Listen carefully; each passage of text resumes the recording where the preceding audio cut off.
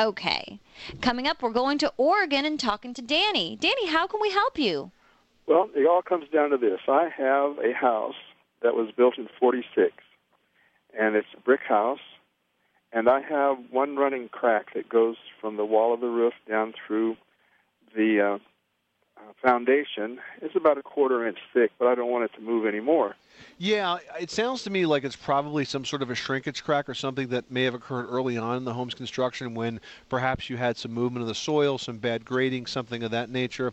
If your sense is, Danny, that it's not moving and it hasn't moved in a long, long time, then I wouldn't recommend that you do anything about it because, frankly, there's not much that you can do about it at this point.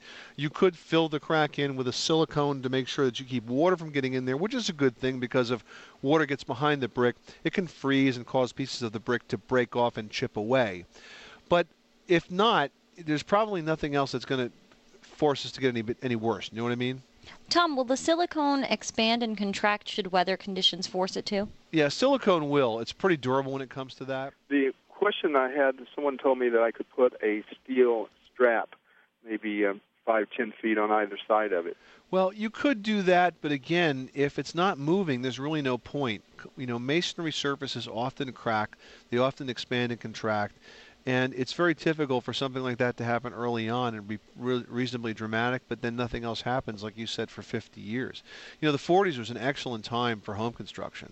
They really were built very, very well back then. And so I'm not that concerned based on what you're telling me, and I'm not going to suggest that you do anything dramatic like that. All right, good enough. That's what I need to know. All right, Danny, thanks so much for calling us at 1-888-MONEYPIT. If you want a second opinion, the best person to go to would be a professional home inspector, somebody who sees these defects day in and day out and may even be familiar with your neighborhood. You could find a good impartial one by going to the website of the American Society of Home Inspectors at ashi.org. Okay, Dan, thanks again for calling us at 888-MONEYPIT. Ohio, ready for some quick mental health facts? Let's go. Nearly 2 million Ohioans live with a mental health condition. In the U.S., more than 50% of people will be diagnosed with a mental illness in their lifetime. Depression is a leading cause of disability worldwide.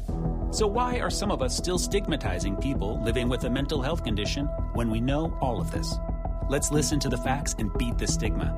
Ohio, challenge what you know about mental health at beatthestigma.org.